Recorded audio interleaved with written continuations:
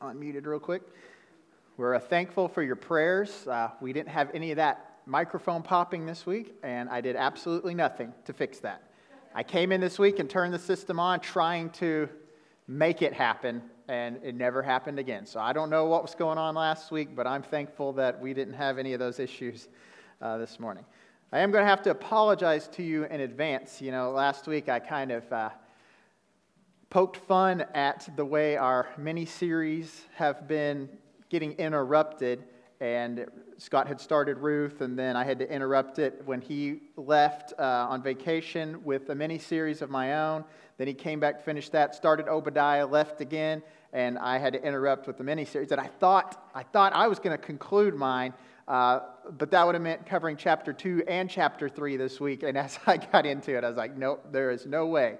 But I can't be here next week. I'm out of town. And so what's going to happen is Pastor Scott's going to come back, conclude the Obadiah mini-series, and then the next week I will be with you to conclude chapter 3.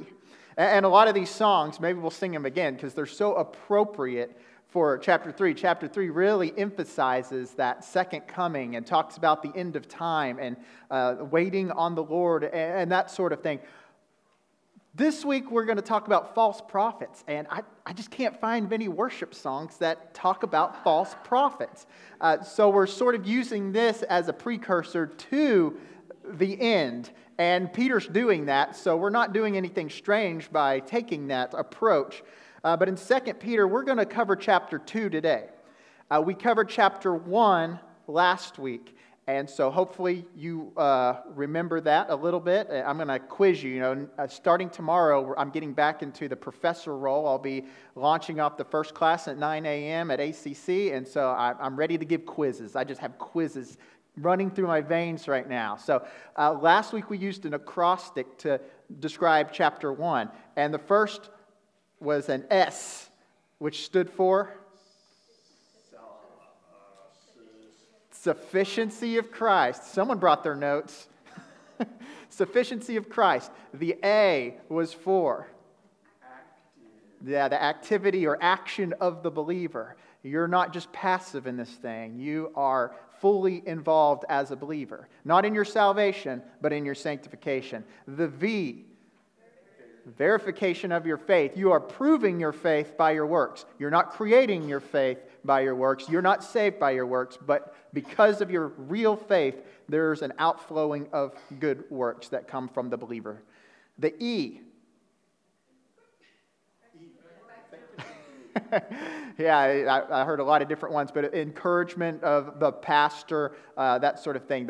Peter said he was there to stir them up and encourage them in the reminder of these things. And then finally, the D in saved stood for dependency upon the Word. And so Peter concludes chapter 1 by talking about the Word of God and how the Word of God came through prophets, and it is a sure thing for us to grab hold of and to anchor our soul to. And so the very next chapter, here in chapter 2, he begins reading, and he starts with this word, but. And too often, I think we forget that these were originally just letters without chapter divisions and verse separation. There weren't any of these little numbers or these headers above certain sections like we have in our Bible today, and I thank God for those. They help us in tremendous ways. They've been a blessing for memorization and for referencing things. I'd hate to think that we'd all be still pulling out our scrolls right now trying to find 2 Peter. That would be a nightmare in a church setting like this. But sometimes these divisions cause us to think that there's some formal separation here that there really shouldn't be. And so keep chapter 1 in your mind as we gravitate into chapter 2. And before we do so, I want to invite you to stand, and we're going to go to the Lord in prayer and then dive right in. Father, we thank you for your word. We thank you that it is sufficient for us in our faith. We thank you that your Son, Jesus Christ, is proclaimed from these pages. And Lord, as we read them, we know him. And Lord, we thank you that you've revealed yourself, even though you are a God who is incomprehensible.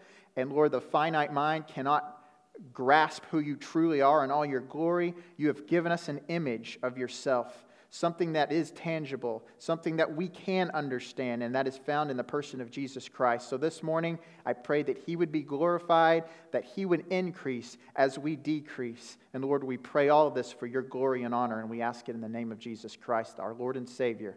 Amen. Thank you. You may be seated. So piece by piece, we're going to go through this, and we're going to start with verse 1 of chapter 2 of 2 Peter. It says, "But false prophets also arose among the people."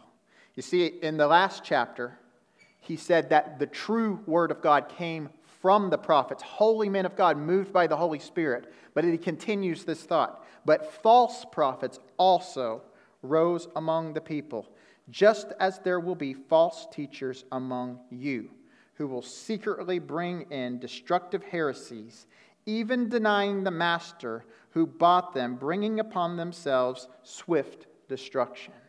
So this morning, the entire chapter is primarily focused upon these false prophets. And you may think, well, that's not truly relevant today. Well, it actually is. He even says as much here. He says, just as there were false prophets, there are false teachers among you who will secretly bring in destructive heresies.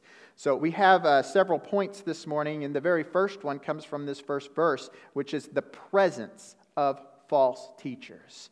This chapter teaches the presence of false prophets and false teachers. This is nothing new to us today, and it wasn't new to Peter's time. False prophets have been walking the earth as long as there has been a devil to influence them. And these false prophets were rampant in Peter's day, just like they are in today's time. You'll notice there, though, that it says they secretly bring in destructive heresies.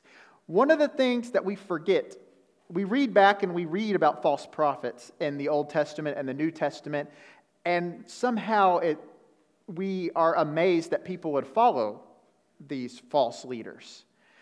But we have to remember that they don't walk around with a banner or a uniform that declares them to be a false prophet. They are very crafty. They are very sly in what they do. In fact, I'm not always convinced that they even know that they are a false prophet. Sometimes I think they actually believe that what they're speaking is the truth, but they've become so deceived by the world and by the demonic forces that they, in thinking they speak the truth, are actually spreading lies. And so it can be a very subtle thing that we have to be privy to. We have to be mindful about these fallacies that are being thrown our way, just as Peter's taking the time to remind people that this is going on.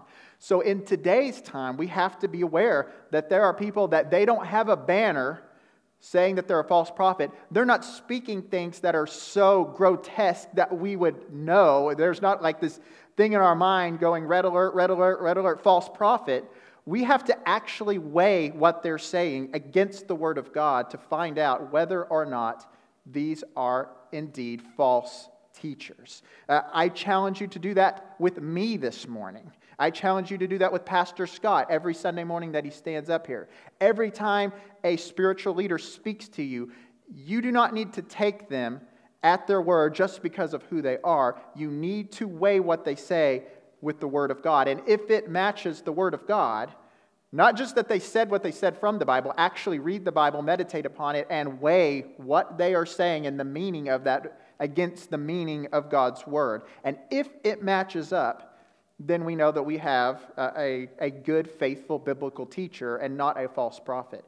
But if what they're saying goes against the Word of God in any way, then we have a problem. Okay? It's any kind of person. It's not just someone who makes a mistake. I've spoken things from the pulpit before that were wrong. Okay, I'm human. I've changed my mind on some things. You know, I have different eschatological views now than what I did when I surrendered to the ministry at 18 years old. Okay, and so people do change and people get things wrong sometimes. But the difference between that and a false teacher is someone who continuously espouses doctrines that that conflict with the Word of God, and they speak authoritatively about it. They demand that this is the correct way, even when it may not be. I'm going to talk about some pretty weird things in this chapter today. In fact, if you're a visitor, you might leave here thinking, whoa, that was a freaky church service. But it's the Word of God, and sometimes we have to wrestle with some strange material, and 2 Peter has some of that. But I'm not going to speak on that as if I'm authoritatively correct on that and any other view is wrong. And this is where a false prophet would do so. They would speak authoritatively in stating that this is exactly the precise way that you need to follow. They lack the humility that should come with proclaiming God's word, knowing that we do not have God's exact knowledge, but we are just trying to communicate what God has revealed to us. So I want you to see the difference there. Okay, next time you're sitting in a service and someone says something wrong, I don't want you to immediately go, false prophet, in the middle of it. They might get one thing wrong, but the rest of it be biblically sound. And so hopefully there's humility there behind that teacher, knowing that that's problematic. But let me just give you what I believe, in my humility, what I believe are some modern day false prophets. I'm going to sling some names, and it's going to get dirty in here, okay? But there are people today who profess that if you trust in God and you give enough money to the church, that God is going to bless you with health and wealth and prosperity. And that is not biblical. Can I get an amen? Do we know that enough by now that people like Job have proven that this idea, this retribution principle, that whatever you give to God, He gives back to you fourfold, is not always the case. Maybe sometimes it's the case, and it's always the case spiritually that God will bless you and be with you, but it's not always going to be the case that if you put $100 in the offering plate, you're going to get 1,000 back in return. God does not operate that way, or else everybody would be a believer putting money in the offering plate. That would eliminate the faith part of this.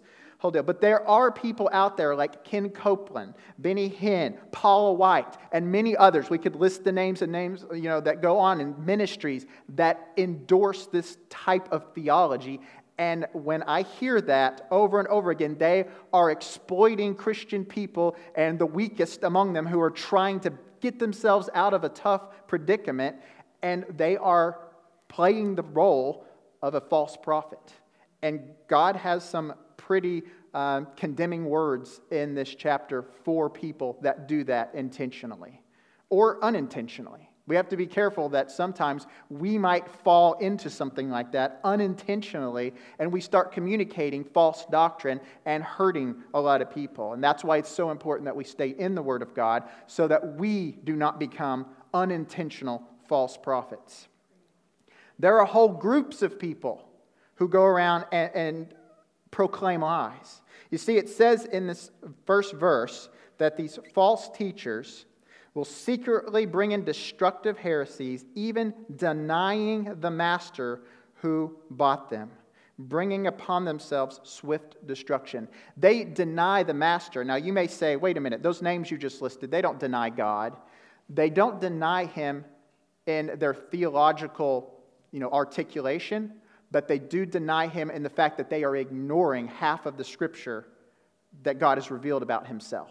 They are denying Him and the fact that they are communicating a completely different God than the one the Bible is communicating. And so they are denying Him. And that's the truth with groups such as like Jehovah's Witnesses and Mormons, who will tell you that Jesus is not God. Okay, if you tell me that Jesus is not God, remember in 2 Peter in verse 2 and 3. If you have your Bible open. Or in verse 2, it said, "May grace and peace be multiplied to you in the knowledge of God and of Jesus our Lord." It calls Him Lord. In the verse before that, in verse 1, it says, "To those who have obtained a faith of equal standing with ours by the righteousness of our God and Savior Jesus Christ." The Bible makes it clear that Jesus is Lord. Jesus is God. We were created by Him and for Him, the Bible tells us. And so if He is the Creator, and we were made by Him and for Him, and you show up to my doorstep on Saturday morning, two of you in white shirts, and you tell me that Jesus is not God, you are denying who God is.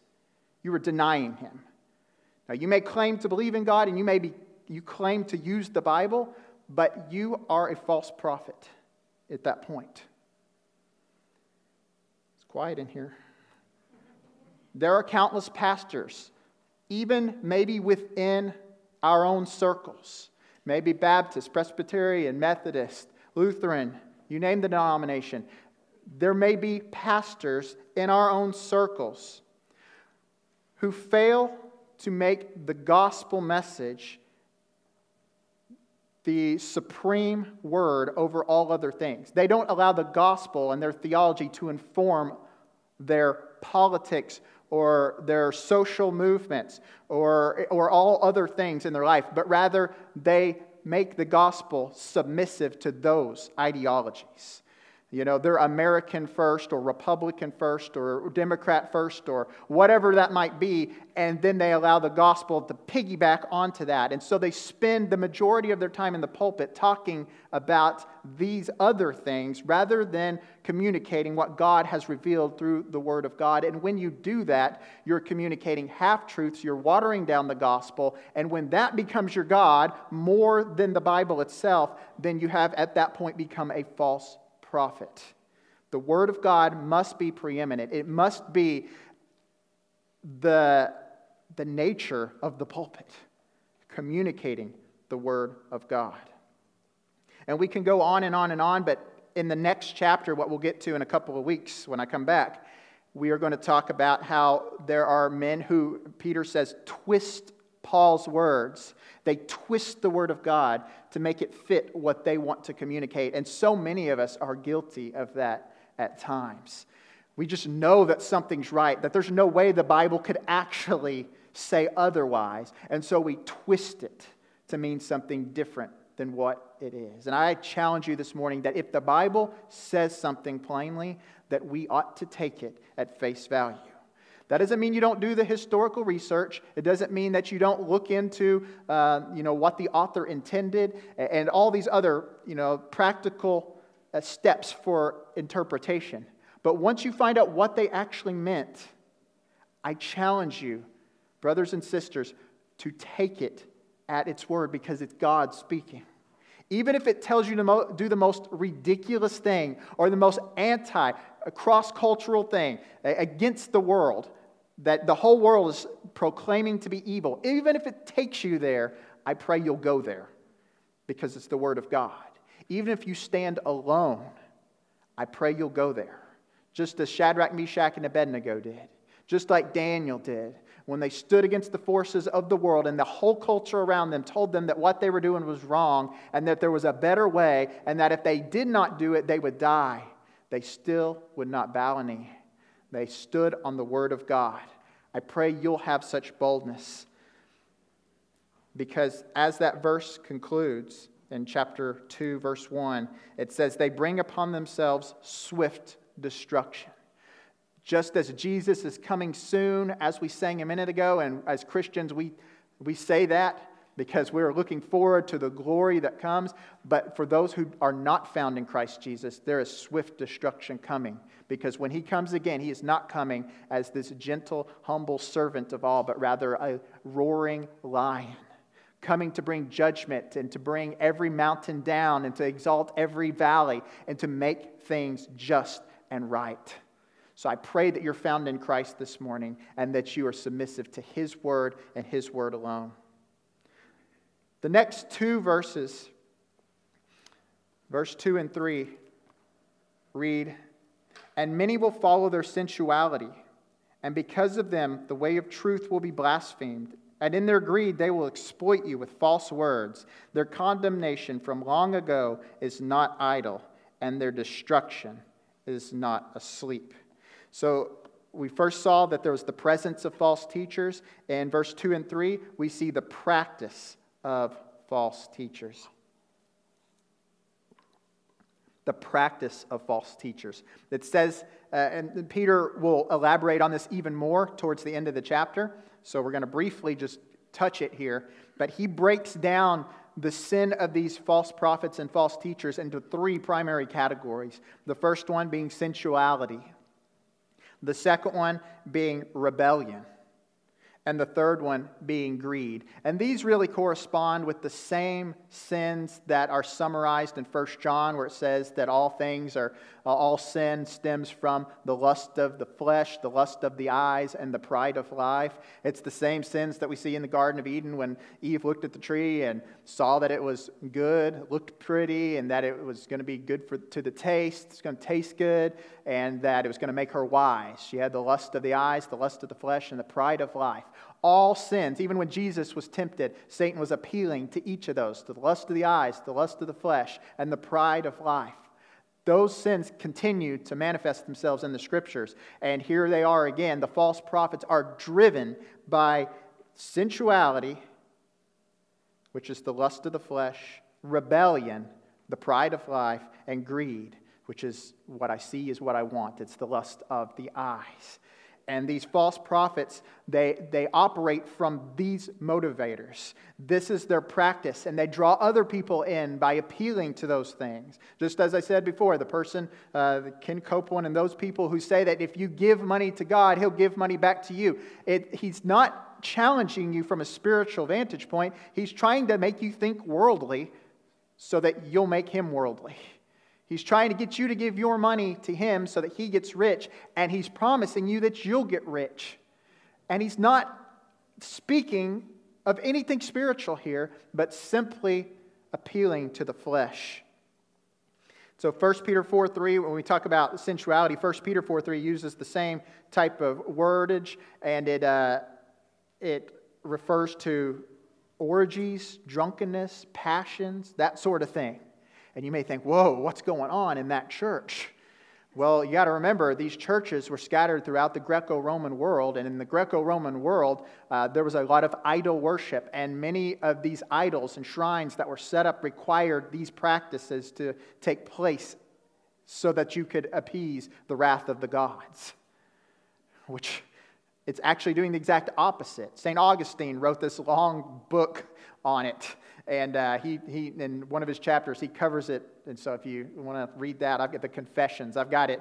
If you ever want to read that about what was going on back then, I've got a couple of copies of it. But he talked about how these people are trying to appease the wrath of the gods, and they're bringing swift destruction on themselves because they're actually going against the Creator God. But those who are false prophets and false teachers, they are falling prey to these same things, and they're doing it today. We may not have shrines, but we have other sexual sins that run rampant that pastors fall prey to. And not just pastors, I'm saying pastors because false teachers are often categorized as that. But it may be the lay person who has influence over a lot of people in their church. It may be the political leader who claims to be a Christian but is leading people astray. It could be any type of spiritual leader who speaks falsely and that they're motivated by these ideologies. The LGBTQ, and it keeps getting letters added to it, is getting more and more prominent in churches today, and people are beginning to accept it more widely because it's being shoved down your throat with every commercial, every advertisement, every business is promoting it, and it's ungodly. It's unbiblical. I don't make this a platform to stand up and speak about every time I'm up in the pulpit, but when we're talking about sexual sins, this is something the church needs to be very careful about, because the world tells you this enough that it is acceptable. It's acceptable. It's normal. It's normal. You're hateful. You're a bigot if you don't agree with it. And some people can lose their jobs if they don't agree with it. But the Bible, read Romans 1, it straight out tells you that was not God's intention. God's best way was for heterosexual marriage, one man and one woman, which we're getting away from even that in heterosexual marriage, because now we're starting to see polygamy, and they're going to win their legal battles. If we allow gay marriage, there's going to be polygamy. It just makes sense. There's going to be polyandry. One woman with multiple husbands instead of polygamy, which is one man with multiple wives. It's going to happen in our culture. And they're going to tell you that it's normal. And they're going to say, stay out of my marital stuff, stay out of my bedroom, stay out of everything. When the Word of God tells us as Christians, now I'm not saying we need to go and thump every non-believer on the head with the Bible and say, you're doing it wrong, you're doing it wrong. They're lost, they're going to do it wrong. But when the Christian people in the church start to take worldliness into the pulpit and into the pew and begin embracing it as normal and as holy and as okay, and they start waving the rainbow flag on their banner as their primary marketing scheme, I've got a problem with that now, because the Word of God is against that.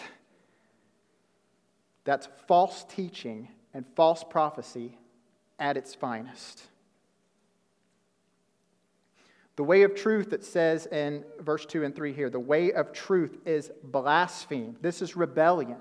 And this isn't talking about rebellion like we see on the news. You know, there are people that are rebelling against the authorities of the land. The Bible has a lot to say about that in other places, but that's not what Peter is addressing here. Peter is talking about they're rebelling against the authority of Scripture and the authority of the Lord.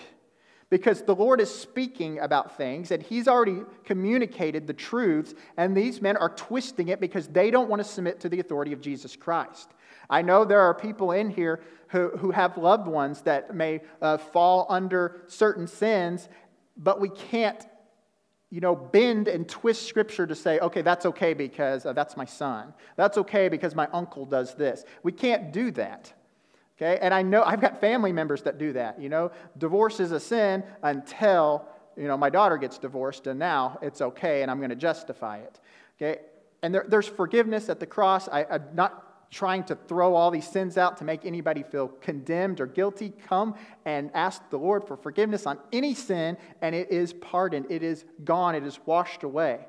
But to sit there and profess that what God has condemned is okay, and to say that what God says is good is not as good, that's twisting the Word of God. And now you're falling prey to the world and becoming a false prophet by proclaiming things that are contrary to God's Word. We can't do that. And Peter is warning the people about that. Rebellion against Jesus is any time that we make an authoritative statement on something that is contrary to what He said. At that point, you are now a rebel to the cause of Christ. You have gone rogue, and you are straying from the path of the way. And so let your statements line up with His statements. And anyone who speaks authoritatively about something should make sure that's true. That's what I try to do when I get up here. I promise you, I do not get up here lightly. I do not get up here without looking and combing the Scriptures and reading what other faithful men of God have said about these things. I want to make sure that what I say is on the right track with what the Bible teaches as a whole. Political correctness and relevance are starting to become the enemy of the church and corroding the church from the inside out. We are so bent on being politically correct and relevant to the world. And don't get me wrong, I'm all for being relevant. We want to be relevant. But if we twist our doctrine so that we can be relevant, we've lost all relevance, because all we are is the world in a different building. And why would anybody who is worldly want to give up their Sunday morning to come and to sit here and hear things that they could hear on any news channel or any radio station or anything else? You're just getting more of the same. This is a sanctuary where truth is preserved by the Word of God and where the Word of God reigns supreme. And if that's not the case, then the church dies. The church lives and dies on the Word of God. And you can see that.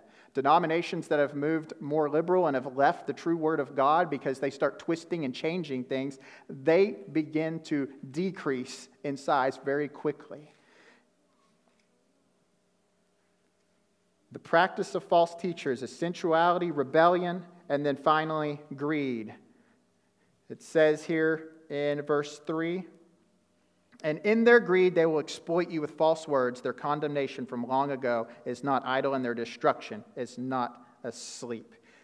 Okay, and so this greed, we've already talked about it a little bit, so I'm going to move on, but they're following the money or they're following the stuff. There are many pastors and many spiritual leaders and many public servants who do that, even though they may walk under the banner and the name Christian. The next point also comes from these same passages, so we'll move through it pretty quickly. Persuasiveness of the false teachers. So we have the presence of false teachers, the practice of false teachers, and now the persuasiveness of false teachers. Note again in verse 2 and 3, it says, "And many will follow their sensuality." Not a few, but many. Not one or two fringe people that were, just sitting in the service one day and we didn't really even know their name because they weren't really a part of us. No, many. And it hurts.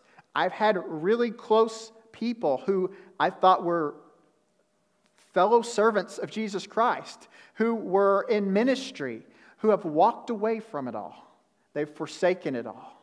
I've seen spiritual leaders who are prominent figures and musicians who are Christian musicians walk away from it all because they've been exploited. The word exploit here is like a business term. It's like a business deal is taking place, a transaction, and these false teachers come in and they're wheeling and dealing with you. They're pulling on your heartstrings. They're trying to get your worldview to shift and change so that you can look at the Bible as if it is a lie rather than the true Word of God. And once they seal the deal, you're theirs. You've been exploited. You're now in business in partnership with the false prophet rather than the true Word of God. Be careful. Salesmen are good at what they do. False prophets didn't become rich. Ken Copeland didn't become rich because he didn't know the right thing to say. He knew the right thing to say. He knew the right place to be, the right people to talk to. And the devil is behind that work. And he's crafty. He's not stupid. He's smarter than all of us in this room right now. He's been around a long time. He's got experience. And he, if you're not careful, can flip the switch on you. And he can make you think things, not by entering into your head and, making some kind of biological stuff happen, but by exposing you day in and day out to the ways of the world and making them look good and making your faith community look evil. And over time, enough people tell you a lie over and over and over and over, you start to believe it. And we see that true from history.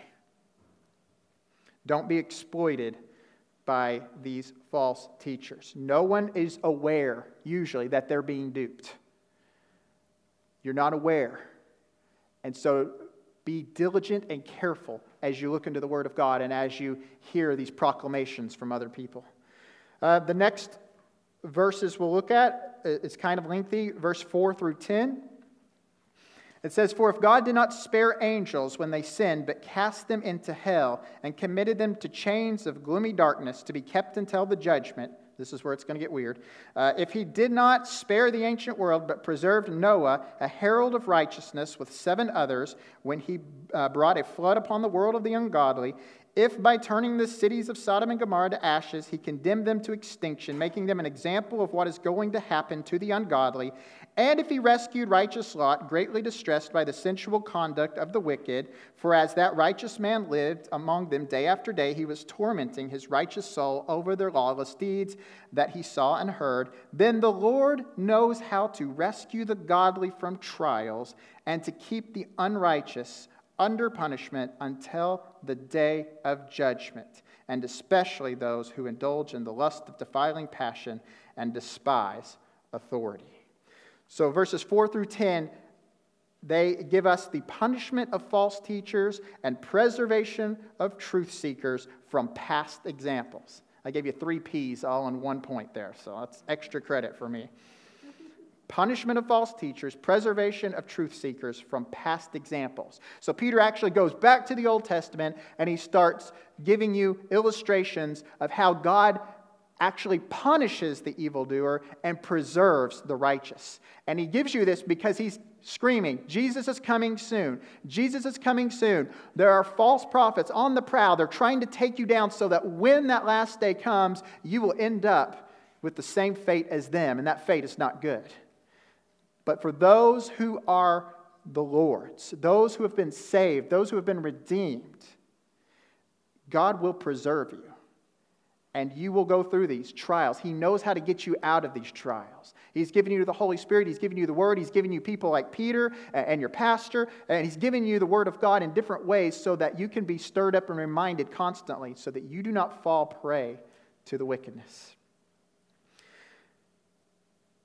It says, let me just walk through some of these examples. The first one is the weirdest one. It says, if God did not spare angels when they sinned, but cast them into hell and committed them to chains of gloomy darkness to be kept until the judgment. It's like, what in the world is that talking about? Okay, I see the time's getting a little late in the service, so I'm not going to be able to go as deep into this as what I was planning to.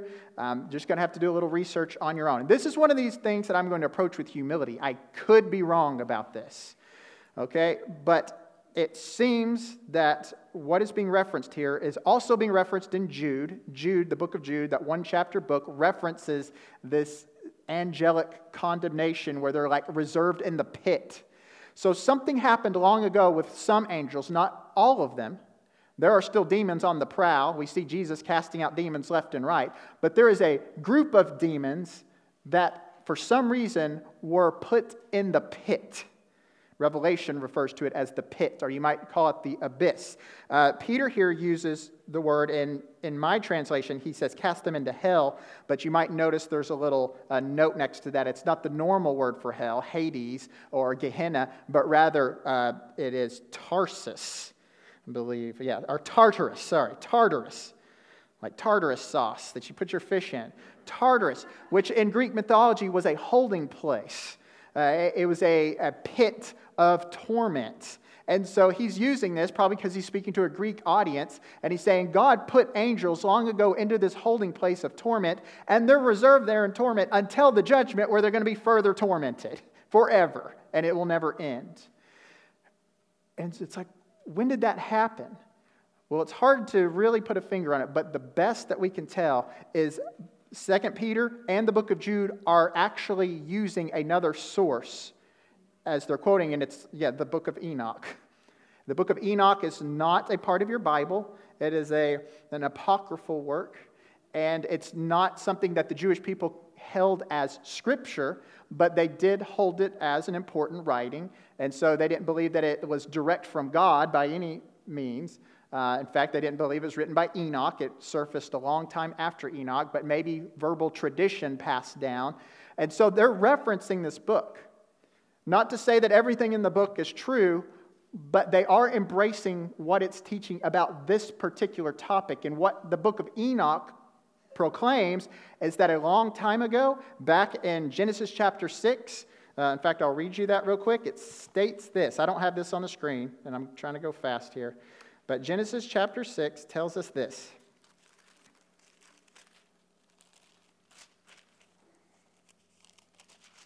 It says in verse 1, when man began to multiply on the face of the land and daughters were born to them, the sons of God saw that the daughters of man were attractive, and they took as their wives any they chose. Then the Lord said, my spirit shall not abide in man forever, for he is flesh. His days shall be 120 years. The Nephilim were on the earth in those days, and also afterward, when the sons of God came in to the daughters of man, and they bore children to them. These were the mighty men who were of old, the men of renown. So you read in the Bible about giants in the Old Testament, and you wonder, where did the giants come from? And so one of the things that the book of Enoch tells you is that the Nephilim, these giants in the land, were actually a half-human, half-demon breed. And so the sons of God that Genesis 6 references, the sons of God, when you read in the book of Job, sons of God are angels. And so we come over here to Genesis chapter 6, sons of God are usually angels. And we know that demons are fallen angels. So the book of Enoch says that these fallen angels came, and whether they inhabited a human body so that they could procreate with these women, or whether it was some pure demonic form. I don't know how demons do that. I can't give you all the answers to this, but there is overwhelming evidence that suggests that both Peter and Jude, and along with the book of Enoch, are interpreting Genesis in this way. And we know that Peter and Jude are inspired by the Holy Spirit. So if that is a correct interpretation, then we have some sort of half-breed. As I said, if you're a visitor today, I'm sorry. Okay, this is not normal. This is an anomaly passage, and it's very strange. But regardless of what happened back then, something happened, and these angels did something especially evil, and God put them in chains. He judged them and punished them. And so what 2 Peter is saying is, if God punished their evil doing, He will punish the false prophet today. Then he goes on to talk about Noah. And Noah's time, the whole world was evil, and God punished in that day. So if He punished their evil, He will punish the evil of today. But guess what? He preserved Noah and his family. And Lot was preserved, even though Sodom and Gomorrah was condemned, and God punished them. So we get this: God punishes the evildoer, God preserves the righteous. And we have a past example of this throughout the Scriptures, and more examples could have been given. But that is God's nature, to punish evildoing and to preserve the righteous who are a part of His flock. I wish we could spend more time on that, but we need to move on and conclude for today. We got 2 more points. The next one is in verses 10 through 17. It reads, we're going to start where we left off. Bold and willful, they do not tremble as they blaspheme the glorious ones. Whereas angels, though greater in might and power, do not pronounce a blasphemous judgment against them before the Lord. But these, like irrational animals, creatures of instinct, born to be caught and destroyed, blaspheming about matters of which they are ignorant, will also be destroyed in their destruction. Suffering wrong as the wage for their wrongdoing, they count it pleasure to revel in the daytime. They are blots and blemishes, reveling in their deceptions, while they feast with you. They have eyes full of adultery, insatiable for sin. They entice unsteady souls. They have hearts trained in greed, accursed children, forsaking the right way. They have gone astray. They have followed the way of Balaam, the son of Beor, who loved gain from wrongdoing, but was rebuked for his own transgression. A speechless donkey spoke with human voice and restrained the prophet's madness. The perversion of false teachers, this is just an elaboration of what we already talked about, an elaboration of their sensuality, elaboration of their rebellion, an elaboration of their greed. We see in the first part of that, in verse 10, they're bold and willful, and they don't tremble at even blaspheming against the holy ones or the glorious ones, your translation may say. What this is saying is they put themselves in the position of God, because it states right after that even the good angels won't bring condemnation. They don't bring a judgment plea against the evil angels. They're not up there telling God, you need to do something about that demon over there. Look what he just did. They leave that up to God. They let God be the judge there. And so these false prophets, they deny God. They twist the truth, and so they don't even mind having this authoritative role of putting themselves in the place of God and to make judgment calls on things and to declare things right and to declare things wrong that the Scripture has not touched upon. That's part of being a false prophet. They write new Scripture when they need to so that the people will follow their teaching. And they have made themselves in the place of God, something that real angels, holy angels, faithful angels would never do. They are enslaved, it states in this passage. Their godless view is on autopilot. And it says, he calls them out, they're like an animal. It says they're like irrational animals, creatures of instinct, born to be caught and destroyed, blaspheming about matters of which they are ignorant. They're ignorant of them because they do not trust the Bible, they do not believe the Bible, they do not hold themselves to that standard, and therefore they don't know the Lord. They don't know the power of the gospel. Their ignorance has caused them to live in this just complete autopilot sense of doing what is best for themselves rather than the rest of creation, and especially the church. These people are found in the church as Peter is addressing them. It says that they attack and prey on unsteady souls. It's like the lion that you see on National Geographic who's chasing the weak, limping, animal. And that's what he does. He looks for weak faith, unsteady souls, and he preys upon them through the false prophet and the false teacher. It says that they're forsaking the right way by following Balaam. If you remember the story of Balaam, he was a prophet, and God would tell him what to do, and he wouldn't disobey what God said, but he tried really hard to. He always had one foot in God's camp and one foot in the world, and the Bible condemns that. You need to be all in your faith, not an unsteady soul trying to straddle the fence of worldliness and godliness, trying to be relevant to the world in such a way that you twist and water down the gospel. You need to be fully committed to the doctrines laid out in Scripture. And so these false prophets aren't doing that. They're trying to be a minister in the church, but to teach worldliness. And God condemns that in the greatest way in the book of Revelation. And so you need to look at that later on. I can give you verses later. The final point, as we conclude, sorry that I'm speeding up, but I got to get you out of here. The proverbial conclusion on perseverance. The proverbial conclusion on perseverance is how this ends, 18 through 22.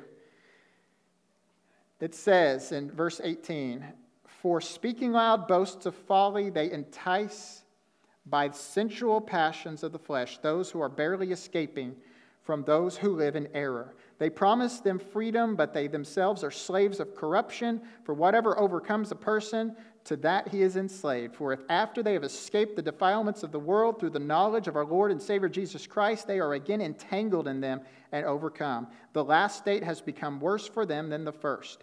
For it would have been better for them to never have known the way of righteousness than after knowing it to turn back from the holy commandment delivered to them. What the true proverb says has happened to them." Here's the proverbial. "The dog returns to its own vomit, and the sow, after washing herself, returns to wallow in the mire." So this final section here talks about these people who are getting lured away from the faith in droves. Many are being forsaken by the false teaching. Many are embracing this worldly doctrine and leaving the church. We saw that in Peter's day. We see that today. It's always been and it always will be. In fact, in the last day, 2 Thessalonians chapter 2 tells us that before all the Antichrist stuff happens, there will be a great falling away. The Greek word apostasia. There is going to be a great apostasy where people are leaving the faith in droves. Okay? That's going to happen, and it continues to transpire today. But it's not people who are Christians becoming non-Christians. You need to understand this. That's not what Peter is saying. He's saying the people leaving the faith, they're not losing their salvation. They are leaving the believers' group, but they were never saved to begin with. And the way we see this is he calls them, in verse 14, unsteady souls. That's not how you characterize someone who is firmly rooted in the faith. I pray that you are not an unsteady soul this morning, but that you are firmly rooted. Not through naivete, just saying, I'm going to believe that, and I don't care what anybody says. I don't care.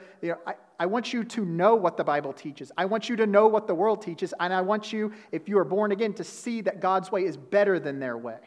That's firmly rooted.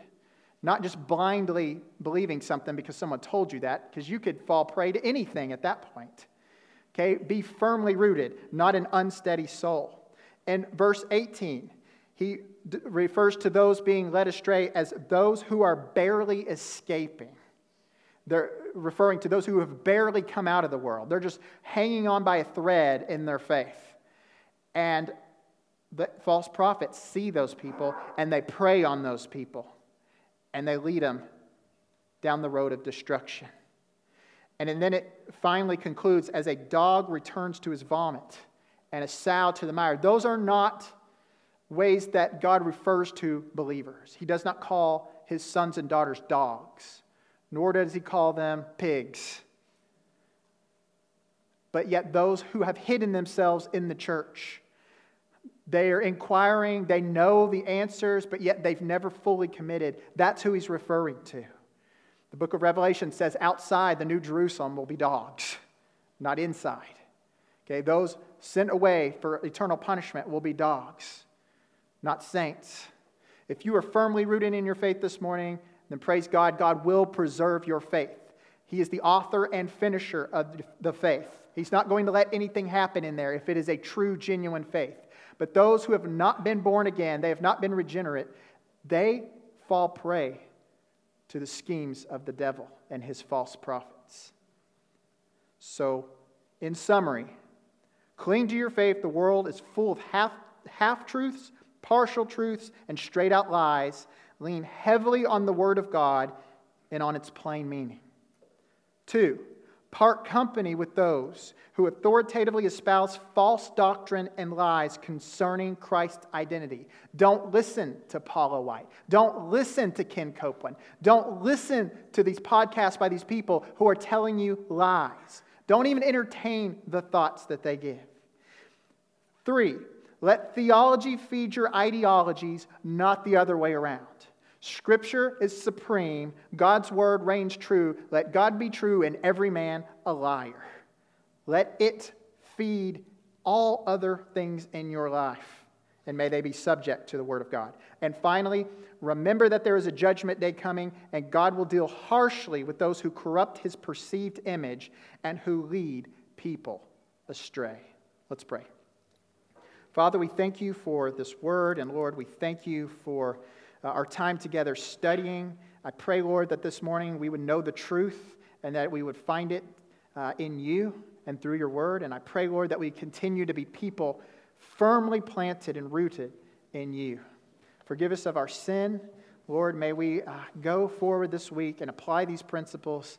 And Lord, we pray that it all be done for your glory. And we pray it in the name of Jesus Christ. Amen. Let's stand and have a time of invitation and singing praise to the Lord before we dismiss.